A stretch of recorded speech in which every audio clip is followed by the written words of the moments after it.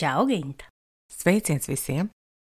Un es neprasīšu, par ko mēs runāsim, jo droši vien pārsvarā runāšu es. Jo tu esi sagatavojusies. Es esmu pārgatavojusies, kā jau Vienmēr. Tradīcija pieprasa. Un šodien es esmu kārtīgi sagatavojusies, lai runātu atkal par psihopātisko dinamiku grāmatām. Vairākam grāmatām, cik saprotu. Jā, protams. Es atgādināšu, kā mēs pagājušo gadu papildinoši psihoanalītiskās diagnostikas epizodēm uzsākām grāmatplaukta epizodes, kurās es pēc vairāku attiecīgajām dinamikām veltītu grāmatu izlasīšanas sniedzu savas atsauksmes un vērtējumus. Šīs epizodes prasa laiku tās sagatavot, jo ir jāizlasa grāmatas. Jūs jau zināt, kā manā gadījumā tas nozīmē pārsvarā noklausīties grāmatas. Un vēl jāsaprot, ko es par tām domāju, kā tās piedzīvoju salīdzinoši vienu ar otru, kuras es kam ieteiktu vai neieteiktu. Līdz šim ir bijušas 2 epizodes. Šizoidajām dinamikām veltītā nāca klajā pagājušā gada martā, un pirmā psihopātiskās dinamikas aprakstošajām grāmatām veltītā epizode pagājušā gada decembrī. Un jau decembrī bija skaidrs, ka tā bija tikai pirmā no vairākām, jo mēs jau atrunājām tajā epizodē, cik liela ir psihopātiem un psihopātiskajām dinamikām veltīto grāmatu pārbagātība. Un tiešām sajūta ir tāda, ka ar paredzētajām 3 epizodēm es būšu tikai nedaudz painteresējušies. Pamata grāmatas tomēr. Dažas dažas tādas. Šodien mēs principā runāsim par visai jocīgu grāmatu atlasīti par šo tēmu. Bet arī to skaitā ir pamats un lietas sāk atkārtoties tik tiešām. Kas ļauj arī saprast, kas varbūt ir tāds svarīgākais. Veicam šo turpinājumu 4 mēnešus vēlāk, nevis uzreiz, lai tomēr neveidotu tematisko psihopātisko podkāstu. Jo tēma tomēr nav gluži tāda, ka gribās viņā visu laiku dzīvot. Es jau ļoti ilgus mēnešus klausos gandrīz tikai grāmatas par psihopātiju, un tas kļūst nomācoši. Līdz ar to ik pa brīdim pa vidu vai kaut kādus troļļus, muminus vai kaut ko tādu ļoti patīkamu dzīvē. Bet te es nāku ar savu grāmatu kaudzīti. Atgādināšu arī, ka šajās epizodēs mēs nepārskatām fikcijas darbus, ne filmas, ne romānus, kas varbūt liekas pārsteidzoši, ņemot vērā mūsu citreiz tik ļoti iemīļoto filmu apspriešanas formātu, un, protams, psihopātiskās dinamikas tajās netrūkst, bet šeit mēs runājam par populārzinātniskiem, žurnālistiskiem, pašpalīdzības darbiem, kuru izteiktā misija ir izglītot un paskaidrot. Un vairāks klausītājs arī reaģējot uz iepriekšējām epizodēm par psihopātiskajām dinamikām, ir piedāvājušas savus spilgtākos fikcijas psihopātus. Inese atgādināja par Patrika Zīskienda parfīmu, Linda par Breta Eastona Ellis amerikāņu psihu. Kāds, manuprāt, pieminēja arī šajā psihopātiskā dinamiku iedaļā noteikti iederīgo dižpārdokli gan romāna, gan filmas formātā Gone Girl, latviski tātad neatrodamā, kuras centrālais tēls ir sieviete, kas interesanti, šajā atzarā, jo pārsvarā tie tomēr ir vīrieši. Bet šajā formātā mēs par šiem tēliem nerunāsim. Protams, ir skaidrs, ka šī tēma katram uzjunda gan fiktīvos piedzīvojumus, kas ir lasīti vai skatīti, gan arī dzīvē satiktos, kurus iespējams turam aizdomās par šādu diagnozi. Bet šeit mēs turpināsim ar populārzinātniskajām grāmatām. Jā, bet labi, ka tu piemini šies filmas, jo cilvēkiem ir vēlme, ilustrējot šo, noskatīties vai nu vēlreiz, vai pirmoreiz. Jā, fikcijā netrūkst, protams, ir tādi klasiskie, un arī šajās grāmatās bieži vien parādās atkārtojošās atsauces uz noteiktiem tēliem. Es no sirds iesaku noklausīties pirmo tematisko epizodi, jo tajā piedāvājam pakāpeniskāku kāpšanu psihopātiskajā ūdenī. Un šodien runājot, es pieņemšu, ka visi iepriekšējo epizodi ir dzirdējuši un atcerās, kas tur tika teikt. Ieskanās pedagoģisks tonis. Tā, lai tas nevienam nav pārsteigums. Pirmkārt ir psihopātu epizode. Netaisnojies. Mēs esam procesā. Uz priekšu. Vienīgais, kas man vēl palika nepateikts decembra epizodē par tām grāmatām runājot, un arī šajās, tas vijas cauri daudzām grāmatām par psihopātiem, jo sevišķi šīm te populārzinātniskajām, un arī nopietnajām runājot par to, kādas ir iespējams terapijas vai stratēģijas, par to, cik veiksmīgi daudzi psihopāti mācās no psiholoģiskās palīdzības. Piemēram, no dalības grupu psihoterapijā. Ja viņi tur ir nonākuši, piemēram, ar tiesas spriedumu, tad to viņi var izmantot arī savā labā. Protams, mācās labāk mimikrēt normālumu, labāk manipulēt citus, ne jau kļūt par labākiem cilvēkiem. Jā, un psihoterapijā arī, ja vispār viņi atnāk. Un es nešaubos, ka šāds negribēts efekts varētu būt arī vairākām no manis lasītajām grāmatām. Piemēram, ar to, kur es pabeidzu pagājušreiz ar Eriksona, tā tiešām būtu soli pa solim ābece, ar gandrīz, manuprāt, perfektām instrukcijām, kā manipulēt jebkuru cilvēku. Šīs grāmatas, kas ir paredzētas nepsihopātisko izglītošanai un pasargāšanai savā ziņā, varētu tikt izmantotas arī pretējos nolūkos. Kā jau es paskaidroju decembrī, materiāli ir tik daudz, kā es esmu veikusi zināmu konceptuālu dalījumu. Neuztveriet to lūdzu pārāk nopietni.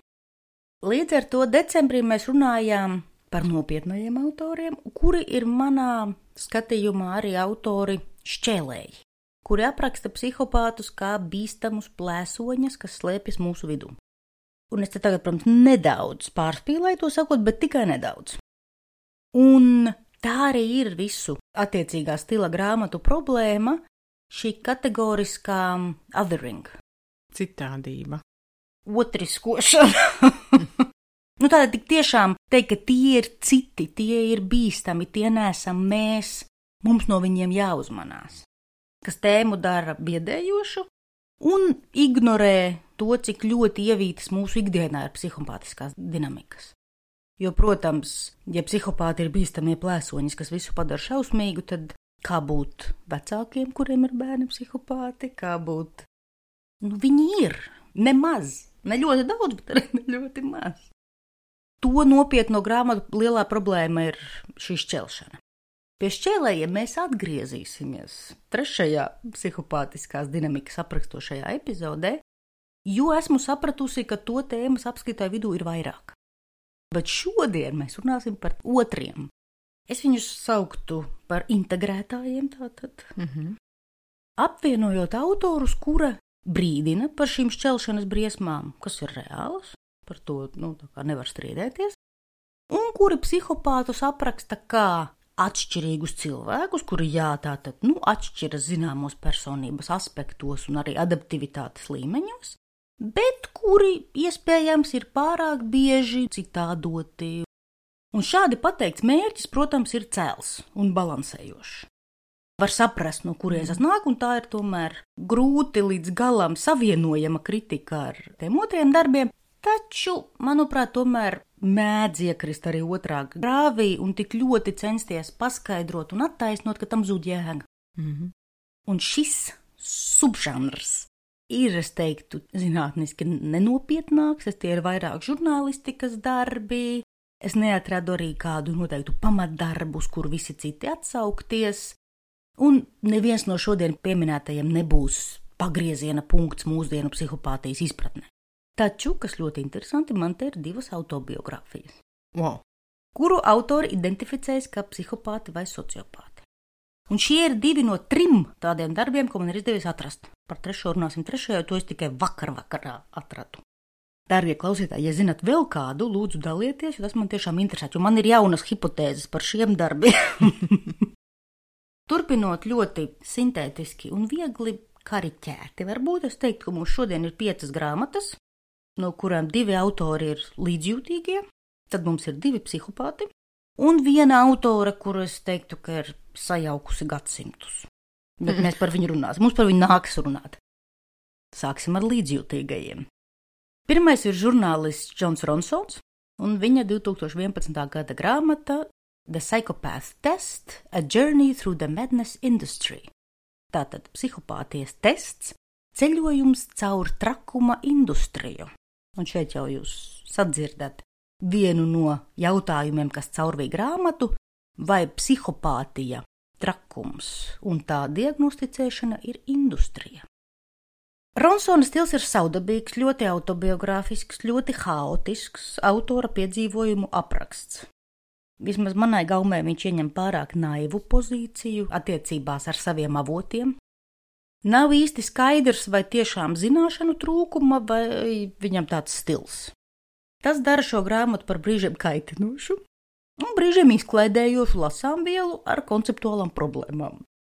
Jo viņš arī sāka paskaidrot atšķirības starp personības traucējumiem un psihopātiju, taču grāmatas garumā tas bieži vien savijās, sajaucās un beigās viņš runā par trakumu, lieku pēdiņās. Beigās vēl noslēdza to, ka mēs visi esam nedaudz traki. Jā, nediferencēti. Jā. Taču es izcelšu dažas detaļas priekš tiem, kuriem visā nopietnībā interesē psihopātija, tās diagnosticēšana un tas, ko kritisks outsideris var pateikt par šo pēdiņās industriju. Ronsons piedāvā interesantas detaļas no psihiatrijas un psihopātijas pētījumu vēstures, kas vienmēr jauki. Man radās sajūta, ka šai daļai var uzticēties, tas likās labi pamatots gājiens cauri vēsturei. Piemēram, aprakstot psihopātu ārstēšanas mēģinājumus 60. ar LSD.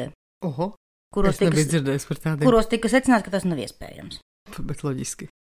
Bet redzi, tajos laikos daudzām lietām likās, ka tika atrasts zināms, un šobrīd tas liekas, ka nedaudz atgriežās. Arī ar Michael Powena jauno dokumentālo seriālu un tā. Bet ar psihopātiem tas neko nedara, bet tātad kāds ir mēģinājis. Arī apraksta DSM rašanās vēsturi un kādas tur bijuši strīdi un ņemšanās un kautiņi profesoru vidū. Kas joprojām notiek uz katru jaunu DSM redakciju. Jā, un šādus interesantus faktu gabaliņus no psihiatrijas vēstures.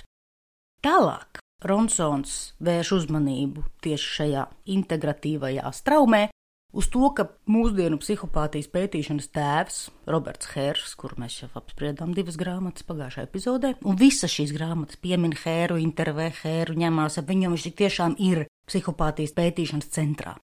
Bet viņa pasaules uzskats par psihopātiem, kuru viņš arī gandrīz vai tādos vārdos arī saka, ja to paskatās ļoti kritiski, savā ziņā ir līdzīgs sazvērestības teorijai. Norāda Ronsons, jo tas būtu, ka pasaules notikumus, visu slikto, vada, principā, citplanētieši, ķirzaka cilvēki, plēsoņas mūsu vidū, kuri tikai izliekas par cilvēkiem, un ir patiesā ļaunuma iemiesojums.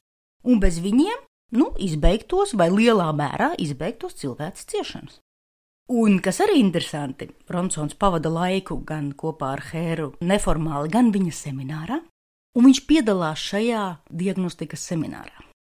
Viņš nosēž cik tur tās pāris dienas, mācoties diagnosticēt psihopātus, un arī caur šo savu naivuma prizmu parāda, cik absurdi ir šādi neilgi semināri, ja tie klientiem, kur ir, piemēram, žurnālists kā viņš, apsolītu, ka tagad viņš spēs diagnosticēt psihopātus. Taču es nezinu, kā tas bija tad, kad Ronsons rakstīja savu grāmatu, jo tas ir vēl labu laiku atpakaļ. Un Hēra semināri un materiāli ir biznes, taču... Kā jebkura diagnostika. Taču es tagad iegāju mājaslapā pārbaudīt. Jā, ir semināri un webināri, jā, viņi ir $500. Bet, manuprāt, tā lapā ir tiešām viena no uzmanīgākajām, kuras esmu redzējis, tur ir visi kritēriji, un ka šiem semināriem ir jādodas tikai jau kvalificētiem speciālistiem. Un, protams, te ir tā atšķirība, ka, ja šādā seminārā piedalās arī žurnālists, nav šaubu, ka tas, ko viņš var iegūt un ar kādām acīm iziet tālāk Londonas ielās un visur redz psihopātus, tā nav Hēra problēma. Bet arī pats Hērs par to runā, viņš arī savos materiālos un pirms savus materiālus tirgojot, viņš par to runā, ka tas ir nopietns instruments, kas var neatgriezeniski ietekmēt cilvēku dzīves, ja nepareizi izmantots, un ka tas ir jālieto tikai profesionāļiem. Nevis žurnālistiem, kuri raksta izklaidējošas grāmatiņas. Protams. Bet, tas ir tāds padomāšanas jautājums, cik ļoti tam ir jāpievērš uzmanība. Bet man ir sajūta, ka Hērs to arī dara.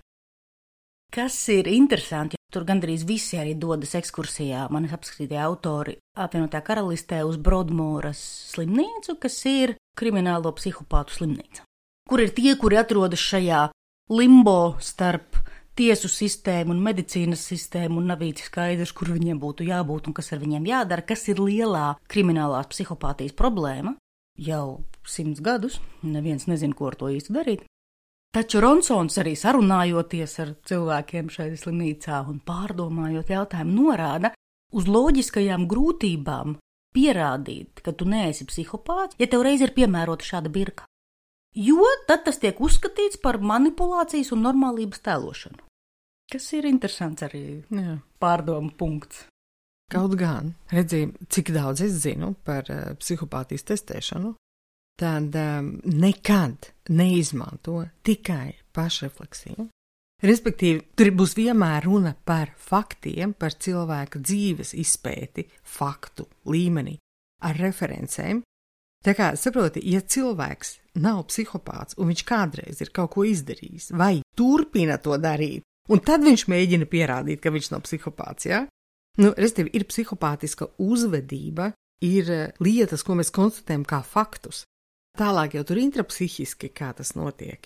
Tas ir jautājums, bet redzi, nekad viņiem tie pašrefleksējušie testi netiek ņemti par vienīgu atskaites punktu. Tāpēc es domāju, arī pierādīt, nepierādīt, tas nav jautājums šajā gadījumā. Tavi darbi parādīs. Bet redzi, Broadmooras iemītnieki sūdzās. Es domāju, ka viņi to dara ļoti masīvi. Jā. Paldies par iestarpinājumu, un tas ir precīzi, un tas arī ir gan Hēra sistēmā, gan visās sistēmās, sākot jau no Harvija Kleklī, par kuru mēs runāsim nākamreiz. Ka tik tiešām psihopātu teiktais netiek uztverts kā patiesība vai kā pierādījums. Bet paplašinot šo, es vienmēr tā domāju, kā cilvēkam, kurš nav vainīgs, pierādīt vai attaisnot sevi, es domāju, sadzīvē riktīgi, ja? Piemēram, ja kāds uzskata, ka es esmu izdarījis, pat ne izdarījis, bet ka mans nodoms nav bijis labs. Es esmu dzīvē vairāk kārtīgi saskārusies ar tādām situācijām, ja? Un es saprotu, ka tas ir pilnīgi neiespējami pārliecināt, ka man ir bijuši citi nolūki. Un tad atliek tikai atkāpties un teikt, labi, tu domā tā, dzīve parādīs. Varbūt, ka priekš šī cilvēka vienmēr tāds viedoklis paliks, ja? Bet tas tāds filozofisks jautājums, mēs nekad to nevaram, jo redz, uz cilvēku motivācijas sistēmu tā ir slēpta, jo uzvedībā tas var parādīties ļoti atšķirīgi. Vēl viņš apskata dažādus jautājumus un sociālās problēmas, ka tiešāk vai netiešāk sasaistās ar diagnostikas kopumā industriju, viņš vēl pievelk citas diagnostikas klāt un farmakoloģijas tendences un lobbyus un visu ko. Bet, kopumā šī nav svarīga grāmata mūsu sarunai, drīzāk tāds saudabīgs iestarpinājums, kas parāda, cik savādos virzienos žurnālistiski meklējumi par garīgo veselību var aizvest cilvēkus. Mana pieķeršanās šai grāmatai ir izskaidrojama ar to, ko es jau kaut kur pateicu, bet es atkārtošu, ka no tai veltītas recenzijas nāk frāze, kas viegli atšķirīgās formās ir psihopātu izpētē visai aksiomātiski, un man ļoti patīk. Anyone who worries they are an unfeeling, manipulative lunatic is probably quite cuddly. Tātad jebkurš, kurš uztraucas, ka viņš varētu būt nejūtīgs, manipulējošs, trakais, ir visticamāk visai mīlīgs. Normāls. Jā, jo tie, kuri par to uztraucās, tiem nav šī problēma. Un turklāt pieejami visiem interesantiem. Rīgas laika mājaslapā ir Paula Bankovska šīs grāmatas recenzija no 2011. gada. Tur arī var palasīt par viņa iespaidiem. Otrs līdzjūtīgais ir Kevins Datons savā 2012. gada grāmatā, kas arī apakšvirsrakstā pasaka visu, kā jau ir tradīcija šāda tipa grāmatām. Tātad The Wisdom of Psychopaths, What Saints, Spies and Serial Killers Can Teach Us About Success. Tātad psihopātu viedums, ko svētie, spiegi un sērijveida slepkavas mums var iemācīt par panākumiem. Intriģējoši. Jā, man šī grāmata neatstāja nekādu dziļu iespaidu. Es pārskatīju savas piezīmes. Nosaukums ir iespaidīgs. Man par daudzām grāmatām šajā sarakstā ir tāds, ka, apsola daudz un beigās ir tā, es neesmu pārliecināta, ka man ir iedots viss apsolītais. Datons ir brits, tāpat kā Ronsons, taču psihologs, kaut gan izstāsta, ka pēdējos gados viņš vairāk nodarbojas tieši ar populāru zinātniskajiem aspektiem. Viņš savu grāmatu sāk stāstot, ka viņa tēvs, vismaz viņa skatījumā, ir bijis tāds ikdienas biznesa psihopāts, kurš Kevinam patika un likās apbrīnas vērts, kas jau, manuprāt, daudz ko paskaidro par to, kas notiek tālāk grāmatā. Tā kā viņam ir iespējams, ka šeit ir diagnostiska lieta. Varbūt, ka viņš nebija psihopāts, bet... narciss. Jā, ir psihopātisku sindromu vai psihopātisku uzvedību. Iespējams, bet jebkurā gadījumā tātad Kevins jau sāk no pozitīva skatījuma uz jautājumu, un grāmatai tiešām cauri vies šī interese par noderīgajiem panākumu psihopātiem, spiegiem, svētajiem, militāristiem, glābējiem, liekot uzsvaru uz to, ka tiešām ir profesijas un sabiedrības vajadzības, kurās mums ir nepieciešami augstasinīgi cilvēki, kuri necieš no empātijas zināmos jautājumos. Tāds ir Datona priekšlikums. Un viņš arī liek uzsvaru līdzīgi kā Kens Kiels uz neiropsiholoģijas, smadzeņu skeneru un citiem laboratorijas pētījumiem. Kā jau es teicu, mani šī grāmata neatstāja, diemžēl, paliekošu iespaidu, taču ir 3 aspekti no manām piezīmēm, ar kuriem padalīšos. Datons daudz laika velta tam, kā psihopātijas diagnostikas aspekti sadzīvo ar The Big Five personības diagnostikas instrumentu. Un vēl, kas, manuprāt, ir vērtīgs reframings, runājot hiperbolās, bet pretstata funkcionālu psihopātiju trauksmei un trauksmes traucējumiem. Un līdz ar to viņš mums novēl visiem pietiekamu psihopātijas devu šajā trauksmes traucējumu pilnajā pasaulē, lai dzīvotu labāk. Zinām, rezistents pret trauksmēm. Jā. Tālāk, un šeit nāk tavs mīļais piemērs, beidzot. Datons arī dodas, protams, uz Brodmoras slimnīcu, apraksta piedzīvojumus tur iekšā, un viņš dodas ar konkrētu mērķi meklēt viedumu, tātad psihopātu viedumu ikdienas situācijām. Un viens, ko es grāmatu lasot, Gintai pastāstīja, viņai traki patika, tāpēc mēs te tagad ar to dalīsimies, un tiešām ir tāds saprotams piemērs iepriekš minētājām par funkcionālu psihopātiju, kā pretstatu trauksmē, hausam un nesakarīgai mētāšanās apkārt. Tātad viņš vaicā Brodmoras ieslodzītājiem, un te ir reāli kriminālai psihopāti. Tur ir tāds crème de la crème. Ja jūs saskartos ar tādu situāciju, ka jūsu mātei pieder dzīvoklis, tajā ir īrnieks, un jūs gribētu tā kā beidzot to mājiņu vai dzīvokli pārdot, lai māte varētu ievākties pansionātā, bet īrniekam ir ilgtermiņa līgums, un viņi tā vienkārši izlikt nevar. Varbūt jums ir kādas idejas, ko varētu darīt. Brodmoras klienti jautā, mēs tā saprotam, ka mēs ne par vardarbību runājam, ja? Saka, nē, par vardarbību nē. Tad jāmeklē citi risinājumi. Kā būtu? Jā, kādu dienu, jūs sarunājat kādu īrniekam nepazīstamu cilvēku, kurš aizietu un sāktu skatīties apkārt, zvanīt pie durvīm, vaicāt pēc īpašnieka. Īrnieks teiktu, īpašnieka nav, es te īrēju, vai jums ir iespēja sazināties ar īpašnieku un steidzami? Es esmu no pašvaldības. Tas jādara pietiekami pārliecinoši, lai īrniekam rastos interese, kas tad par tādu steidzamu lietu no pašvaldības. Un tad jūs pastāstat, jo tas tomēr arī īrnieka interesēs, ka, ir veikta rutīnas asbesta pārbaude, un ir atklāts, ka šai ēkai visi līmeņi ir, tādos Černobiļas, lai te reāli nevienam nevajag dzīvot, tas ir steidzami jājauc nost, un vispār jāliek liela sēta apkārt. Ja jūs to izdarīsiet pietiekami pārliecinoši, ar īrnieku nebūs nekādas problēmas, viņš drīz pats lauzīs savu līgumu. Šeit būtu Brodmoras ekspertu padomi. Jā, man aizrautāja ideja jautāt risinājumu problēmu situācijām. Kas mani fascinēja, ir tas, es teiktu, radošums. Un kāpēc viņš te ir? Tāpēc, ka psihopāti nerēķinās ar sociāli pieņemtamiem uzvedības normām. Viņi rēķinās ar tām, kas strādā. Un izreikina riskus, cik liela ir varbūtība, ka tas tiks pieķerts. Vai vismaz daļa no viņiem izreikina riskus. Tādi gudrākie, jā. Un viņi neiet to parasto ceļu, jā. Bet no otras puses, protams, empātija regulē, manuprāt, agresīvu. tās robežas starp mums, ja cik es varu atļauties izmantot otru cilvēku, vienmēr iestājās, nedara to tuvākajiem, ko tu sev negribi, ja? Tas, man liekas, dabiski ļoti tās robežas uztur, bet redz, psihopāti jau droši viņām kā pāri. Bet, protams, te ir melošana, te ir manipulēšana, tā, kad vienkārši tiek spiest uz cilvēka zināmām jūtām, lai panāktu sev vēlamo rezultātu.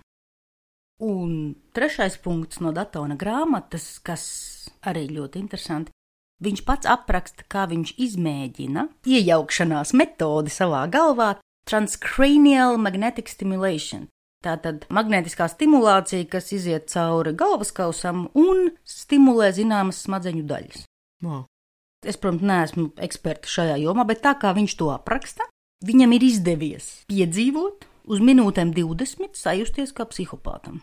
Ko viņš arī pārbaudīja, noliekot sev reālu funkcionālo psihopātu blakus un mērot viņu nervu sistēmas reakcijas uz vardarbīgiem skatiem, un arī aprakstā šo pieredzi.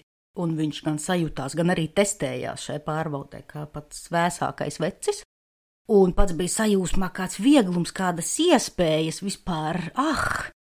Es Datonu nosauktu par psihopātu zeķu ostītāju. Kā sporta fani, kā tie sporta fani, kuri paši nav, bet ļoti gribētos. Līdz ar to grāmatu var lasīt, nav tik slikti kā ar Ronsonu. Un arī stāsta dažādas piedzīvojumus un anekdotas par sēriju veida slepkavām, kurš arī visi autori piemin viens un tos pašus. Un no Datona mums būs vēl viena grāmatiņa trešajā, kas tieši būs par to, ko mācīties no funkcionālajiem psihopātiem. Tā kā mēs vēl uzzināsim, ko no viņiem mācīties. Konkrētākas rekomendācijas. Vai vismaz ieraudzīt arī tos limitus, jo tas, kā tu teici, protams, ir iespējas to zināmā griezumā pozitīvi paskatīties, bet kopumā tas, protams, ir par iziešanu ārpus likuma un mūsu ikdienas cilvēces normām. Un tagad pie autobiogrāfijām. Autobiogrāfijas ir vilšanās, kas nav pārsteidzoši, protams. Pastāsti, kāpēc? Es domāju, ka pašrefleksija viņiem ir diezgan švaka. Un tā arī izskatās. Un neviens viņiem nav palīdzies to uzrakstīt? Redz, šeit man liekas ir tā interesantā, kas nepadara šīs grāmatas par labu lasām vielu, bet kas ir interesanti no ārpuses novērojami, ka psihopāta autobiogrāfija no grāmatu izdevniecības skatu punkta liekas pats gardākais kumosiņš. Forši, interesanti, un iekšā nekā nav. Reāli nav. Viņi cenšas, bet nav. Labi, ko viņi tur ir izcentušies pastāstīt? Pirmā ir anonīma autore, un autore, tāpēc es gribēju iekļaut. Ir tāda anonīma M.I. Thomas, kas 2013. gadā ir izdevusi grāmatu Confessions of a Sociopath, A Life Spent Hiding in Plain Sight. Tātad sociopāta atzīšanās, dzīve pavadīta slēpjoties acu priekšā. Autore izvēlas sevi saukt par sociopāti, taču mēs jau zinām, ka tas pats vien ir. Un, protams, tā kā autorība ir anonīma, mums atliek ticēt, ka tā ir sieviete un ka tā ir psihopāte. Un ka viņa stāsta par savu dzīvi. Mana teorija ir, ka šī grāmata arī ir psihopātisks veidojums. Es nešaubos par autoras psihopātiju, taču domāju, ka piedāvātais dzīves stāsts ir izdomāta viņieta. Jo stāstījums ir tik neregulārs un nesakarīgs un neveido sakarīgu viena cilvēka dzīves portretu. Bet redzi, zemāk organizēti cilvēki nespēja to izveidot. Iespējams, bet ir ļoti jocīgi. Lasīt to ir ļoti jocīgi. Šis stāsts ASV presē tika pieņemts kā viens no funkcionālo psihopātu veiksmes stāstiem, taču man tāds iespējas galīgi neradās. Es pārstāstīšu dažas lietas, ne visas, jo, protams, dzīves stāsts ir pretrunu pilns, man bija garas piezīmes par šo grāmatu. No sākuma liekas, ka tas tiešām būs stāsts par panākumu psihopātu ar veiksmīgu vidusšķiras audzināšanu. Šis te piemērs, ja tomēr psihopāts piedzimis labā ģimenē, viņu spēja socializēt un ierobežot un pietiekami novirzīt kaut kādā sakarīgā virzienā. Viņi no sākuma sevi piedāvā kā vienmēr labi adaptētu, taču tam tālāk sekos stāsts par introspekciju, terapiju, testiem un saprašanu vēlīnos 20 gados, ka viņas psihopātija viņai sagādā problēmas. Taču vienlaikus sevi prezentē kā labi adaptētu un tā nemanāmi dzīvojošu, Kaut arī paralēli vēl ir stāsti par nespēju noturēties labā darbā, regulāru attiecību izjukšanu un tā. Tā kā ir nepārtrauktā šūpošanās no vienas lietas ko mēs saucam par psihopātu labu funkcionēšanu. Iespējams, ka ja viņi nedara neko antisociālu, jau varbūt ir laba funkcionēšana. Jā. Jo, protams, attiecībās ilgstoši būtas ir zem atveries. Jā.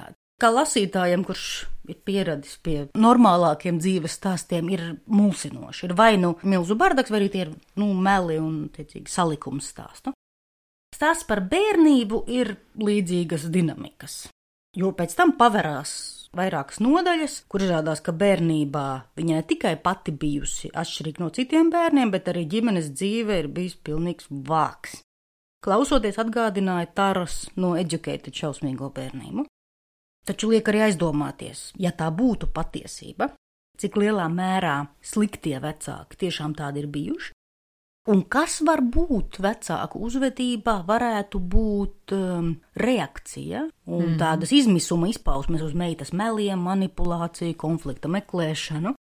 Piemēram, tā, lai saprastu, par ko mēs runājam, viņa apgalvo, ka viņas tēva fiziskā vardarbība bija viņai ārkārtīgi izdevīga, jo tēva pēcākā vaina nostādīja meitu spēka pozīcijā, jo viņa varēja draudēt to atklāt citiem.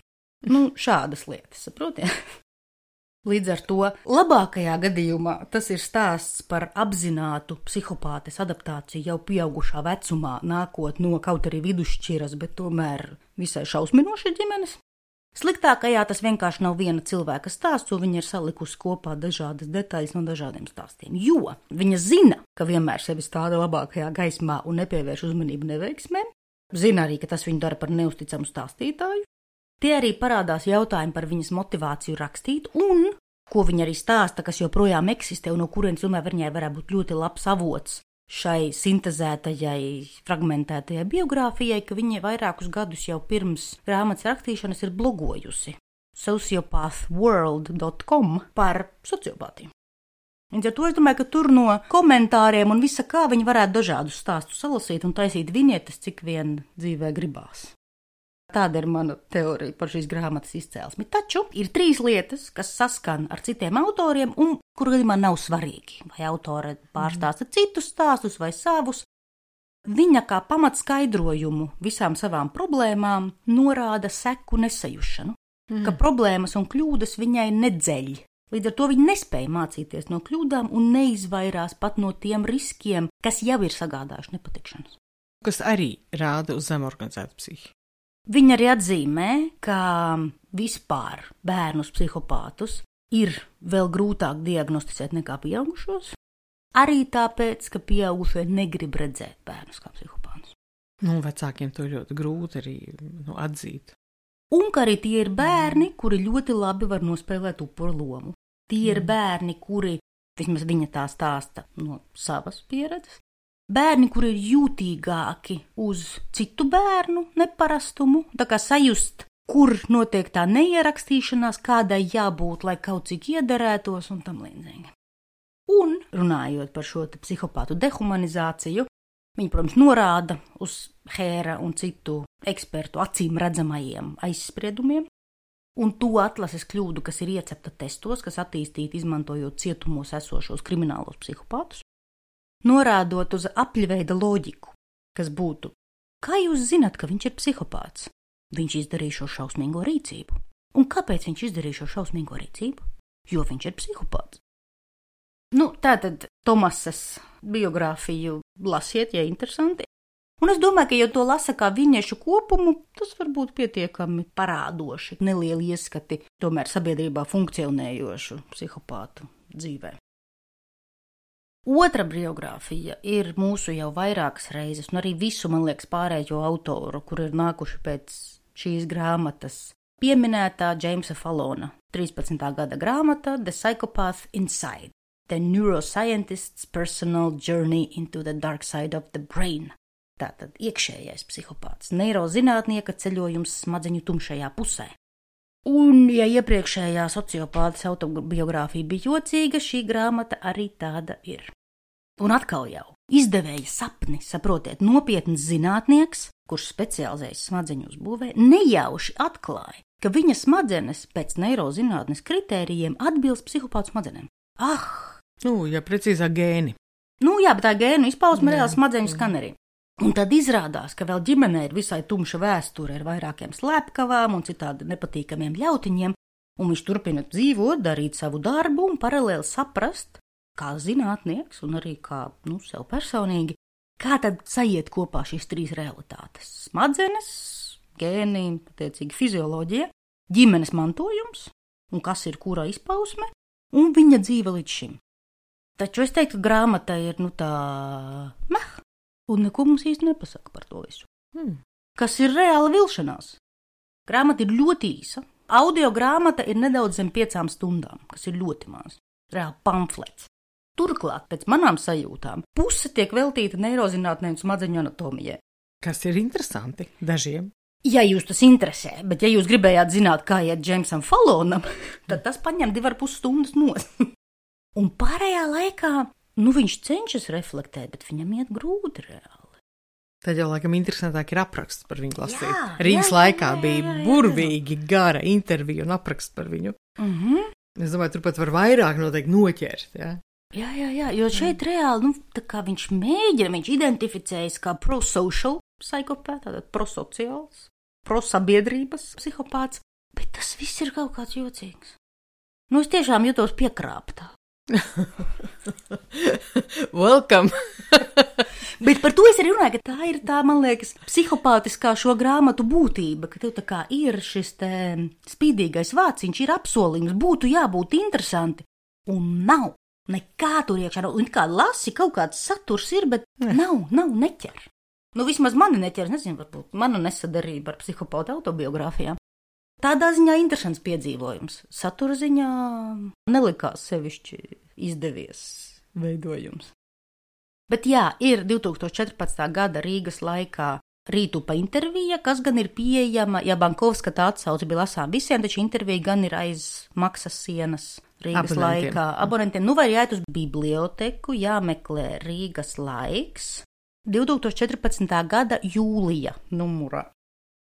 Lūk, tā kā lasiet un iesakiet man vēl psihopāta autobiogrāfijas, taču es teiktu, ka ņemiet vērā, ka vismaz man pagaidām izskatās, ka šīs nedaudzās grāmatas tiešām drīzāk kalpo kā pierādījums viņu nespēja reflektēt. Nekā piedāvā mums patiesu ieskatu līdz šim neredzētajā un nesaprastajā psihopātu iekšējā dzīvē, kas nav pārsteidzoši. Un pēdējā, 5. šodien ir šajā sarakstā tikai tāpēc, ka tā ir nesen izdota latviski. Tā ir Džūlijas Šovas Ļaunuma rašanās, zinātnisks pētījums par cilvēces tumšo pusi, ko pagājušā gada ir izdevis Jāņa Rozes apgāsts. Pirmizdevums šai grāmatai bija 2018. gadā, un oriģinālais nosaukums ir Evil, the Science Behind Humanity's Dark Side. Attiecīgi ļaunums, zinātne par cilvēces tumšo pusi. Un te no manis sirsnīgs parāviens aiz ausīm redaktoriem, jo šī grāmata nav zinātnisks pētījums. Tā kā jūs uzdrošināties to tā nosaukt, lūdzu? Atkal ieskanējās pedagoģiskais Luīzas tonis. Tas ir populārs zinātnisks apkopojums par ļaunuma tēmu, par kuru kādā vācu recenzijā bija teikts, ka var būt noderīga papļāpājot ballītēs, bet nekam citam. Manuprāt, grāmata ir visai garlaicīga, taču tas ir gaumas jautājums. Un man pat izdevās izdomāt, kam šī grāmata varētu būt patiesi interesanta un noderīga. Tas nav maz, es centos. Šo sakot, Luīza tur paceltu pirkstu. Atkal pedagoģiski. Autore ir zinātniece, taču psihopātija nav viņas specialitāte. Viņas specialitāte ir viltus atmiņas. Tas arī interesanta tēma, bet viņa velta tikai nelielu paskaidrojumu. Un nav šaubu, ka šī grāmata iekļaujas sarunā par psihopātiskajām dinamikām. Taču, diemžēl, Džūlija to dara tā, it kā gads būtu 1886. Pēc kā tu to spried? Tas ir gads, kad iznāk Nīčes pāri labajam un ļaunajam. Viņa ļoti daudz citē Nīči, kas, manuprāt, rāda vēlmi šokēt ar morālu relativismu 19. gadsimta Eiropas buržāziju, nekā reālu cilvēciskās dažādības pazīšanu. Šova aicina uz ļaunumā empātiju, sauksim to tā, izpratni, izvairīšanos no šķelšanas, kas visi, kā jums iepriekš teicu, tādi cēli mērķi. Taču viņi to dara, it kā neviens cits to nebūtu teicis, it kā 20. gadsimts nebūtu noticis. Viņi no vienas puses citē 20. gadsimta zinātni, taču runā par ļaunumu, tik tiešām tā kā mēs būtu viduslaikos apmēram, ja? Kā Freids nebūtu noticis. Jā, kā tā tendenciāli sanāk, ja? Tā it kā viņa tagad būs tā, kas mūs atklās, ka ļaunums nav velns ar ragiem, jā. Ka nav tāds viens noteikts ļaunums, ka tam visam ir iespējams atrast izskaidrojumus un ka nevajag tā šķelt, ja labajā un ļaunajā. Kas ir, jā, labi, bet tur jau viss tika izdarīts. Tādā ziņā mana frustrācija. To pasakot, kā tādu mentālo vingrošanu, it sevišķi tiem mūsu vidū, kam ir noslēdz uz šķelšanu un dalīšanu pareizajā un nepareizajā. Te var būt arī prātu paplašinošas idejas. Piemēram, Šova saka, ka ir absurdi klasificēt cilvēkus pēc tā, ko viņi ir izdarījuši reizi mūžā vienu dienu. Vai ir godīgi visu atlikušo mūžu saukt cilvēku par slepkavu, kaut arī viņš ir kādu noslepkavot. Viņš to ir izdarījis vienreiz, vienu dienu. Cita lieta, ja viņš katru dienu to darītu. Jo tik tiešām lielākā daļa to, kur ir veikuši noziegumus, pavada absolūti lielāko daļu sava laika tos neveicot. Jo viņi sēž cietumā. Arī, bet kopumā viņai ir taisnība, jo kopumā recidīvisma koeficients ir zems. Lielākā daļa noziedznieku tiešām veic vienu noziegumu. Es tieši skaties uz Džūliju. Te atkal varētu nodalīt psihopātisku uzvedību, nerunājot par nejaušu uzvedību. Ja?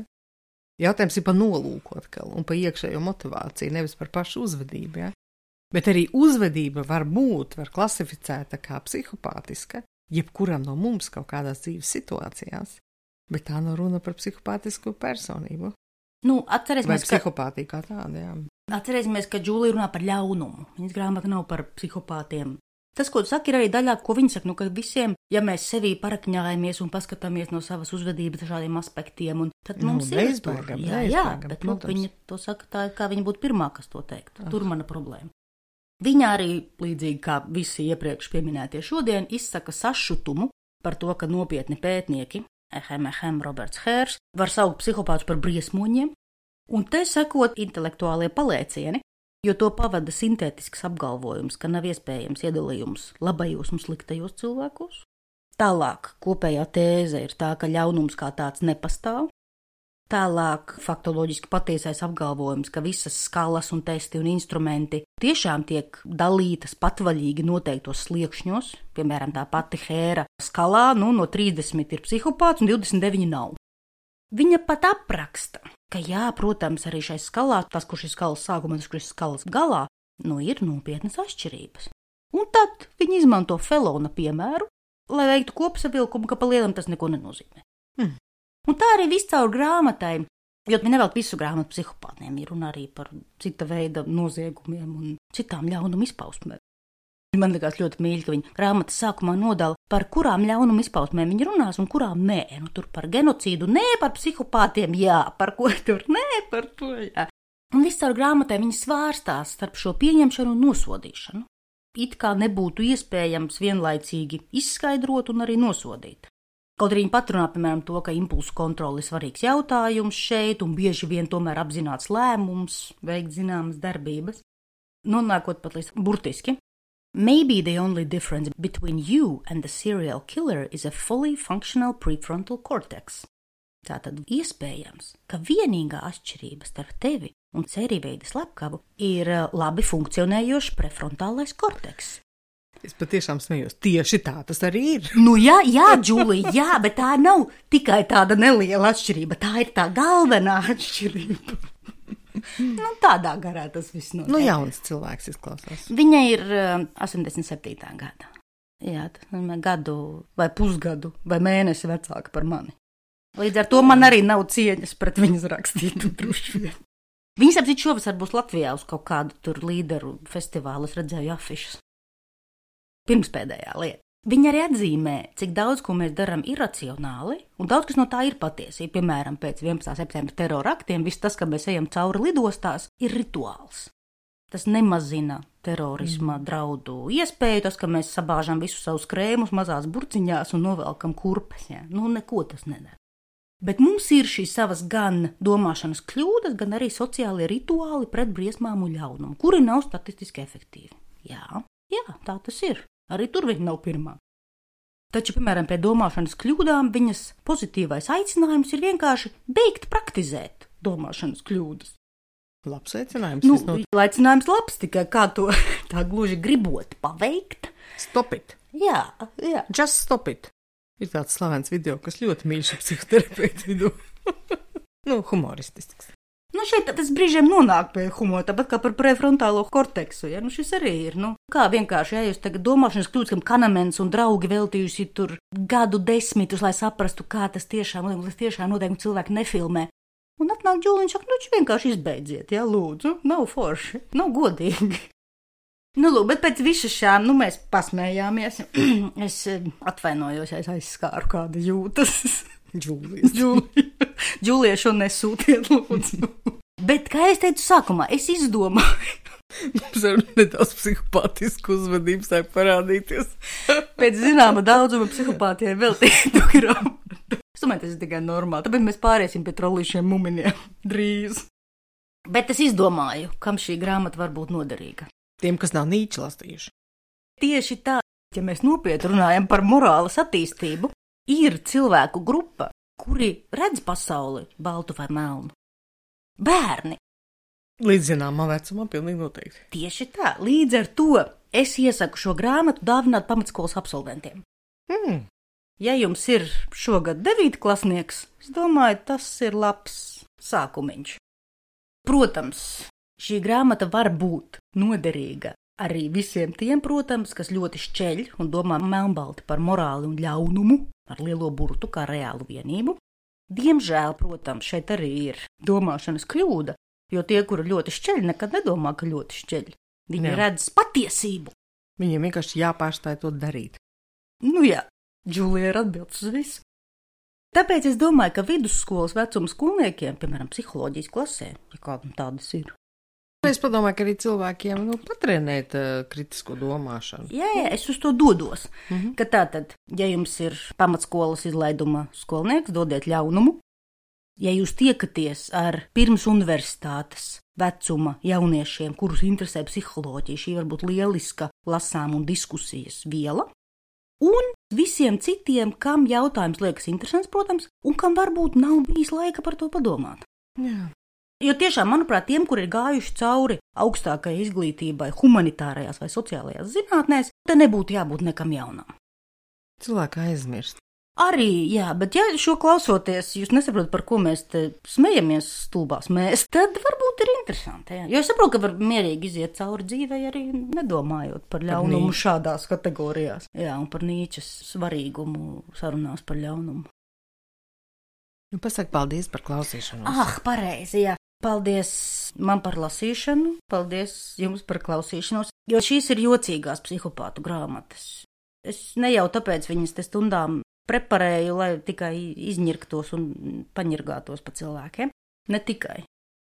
Viņas eksistē, viņas var lasīt, un šis tiešām ir tāds aizmugures psihopātu apraksti, kas nav tur hērs un visi nopietnie ļautiņi. Tā kā tādā ziņā tas bija interesanti, bet mēs atgriezīsimies pie nopietnējiem ļautiņiem pēc pāris mēnešiem. Tas liek arī pārdomāt par to, cik vispār patiešām šādas grāmatas ir industrija, arī psiholoģijas grāmatas par visiem jautājumiem, ja. Katrā var atrast kaut ko vērtīgu un interesantu, bet jāpadomā, kam viņas domāts, un šis tavs darbiņš ir ļoti palīdzējis, ja kāds grib doties dziļumā un kādu no viņām izvēlēties. Super, paldies! Kopsavilkums joprojām tas pats, sāciet ar hēru. Jā. Tā ir klasika, pēc tam dosieties kaut kur citur. Es klausījos tevi un domāju, nē, hērs tomēr jālas ir. Es domāju, hēra aprakstā arī psihopāti pārzīvi, viņi normāli tur ieguļās, visi saprotami. Kad cilvēki reflektē par to un kā ilustrācijā izmanto, jo tur daudz kas ir no pirmās personas, ar viņš citē. Intervējas ir pietiekoši daudz psihopāts arī un runājas ar viņiem. Un tad tas kaut kā ir jākpilnāk. Labi. Papildinot mūsu sarakstu ar šīm, man joprojām pirmajā vietā ir Hērs un Kens Kīls. Un man ir jauni, interesanti papildinājumi, kas man likās pārsteidzoši svaigi, par kuriem es runāšu nākamajā epizodē. Pēc 4 mēnešiem. Vai varbūt 3 kaut kā tā, jā. Lai jums būtu laika atpūsties, mums būtu laika atpūsties, palasīt troļus, muminus pa ceļām, grāmatas par bērnu kopību, kaut ko tādu jauku, jā. Paldies, Luīz. Paldies, Ginta. Šoreiz ne par ko. Paldies par klausīšanos un uz sadzirdēšanos. Atā. Tas bija tavs teksts, tev jāsaka vienkārši atā. Paldies! Atā!